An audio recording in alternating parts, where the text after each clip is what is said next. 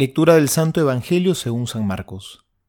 Un día en que los discípulos de Juan y los fariseos ayunaban, fueron a decirle a Jesús: ¿Por qué tus discípulos no ayunan como lo hacen los discípulos de Juan y los discípulos de los fariseos? Jesús les respondió: ¿Acaso los amigos del esposo pueden ayunar cuando el esposo está con ellos? Es natural que no ayunen, mientras tienen consigo al esposo. Llegará el momento en que el esposo les será quitado, y entonces ayunarán.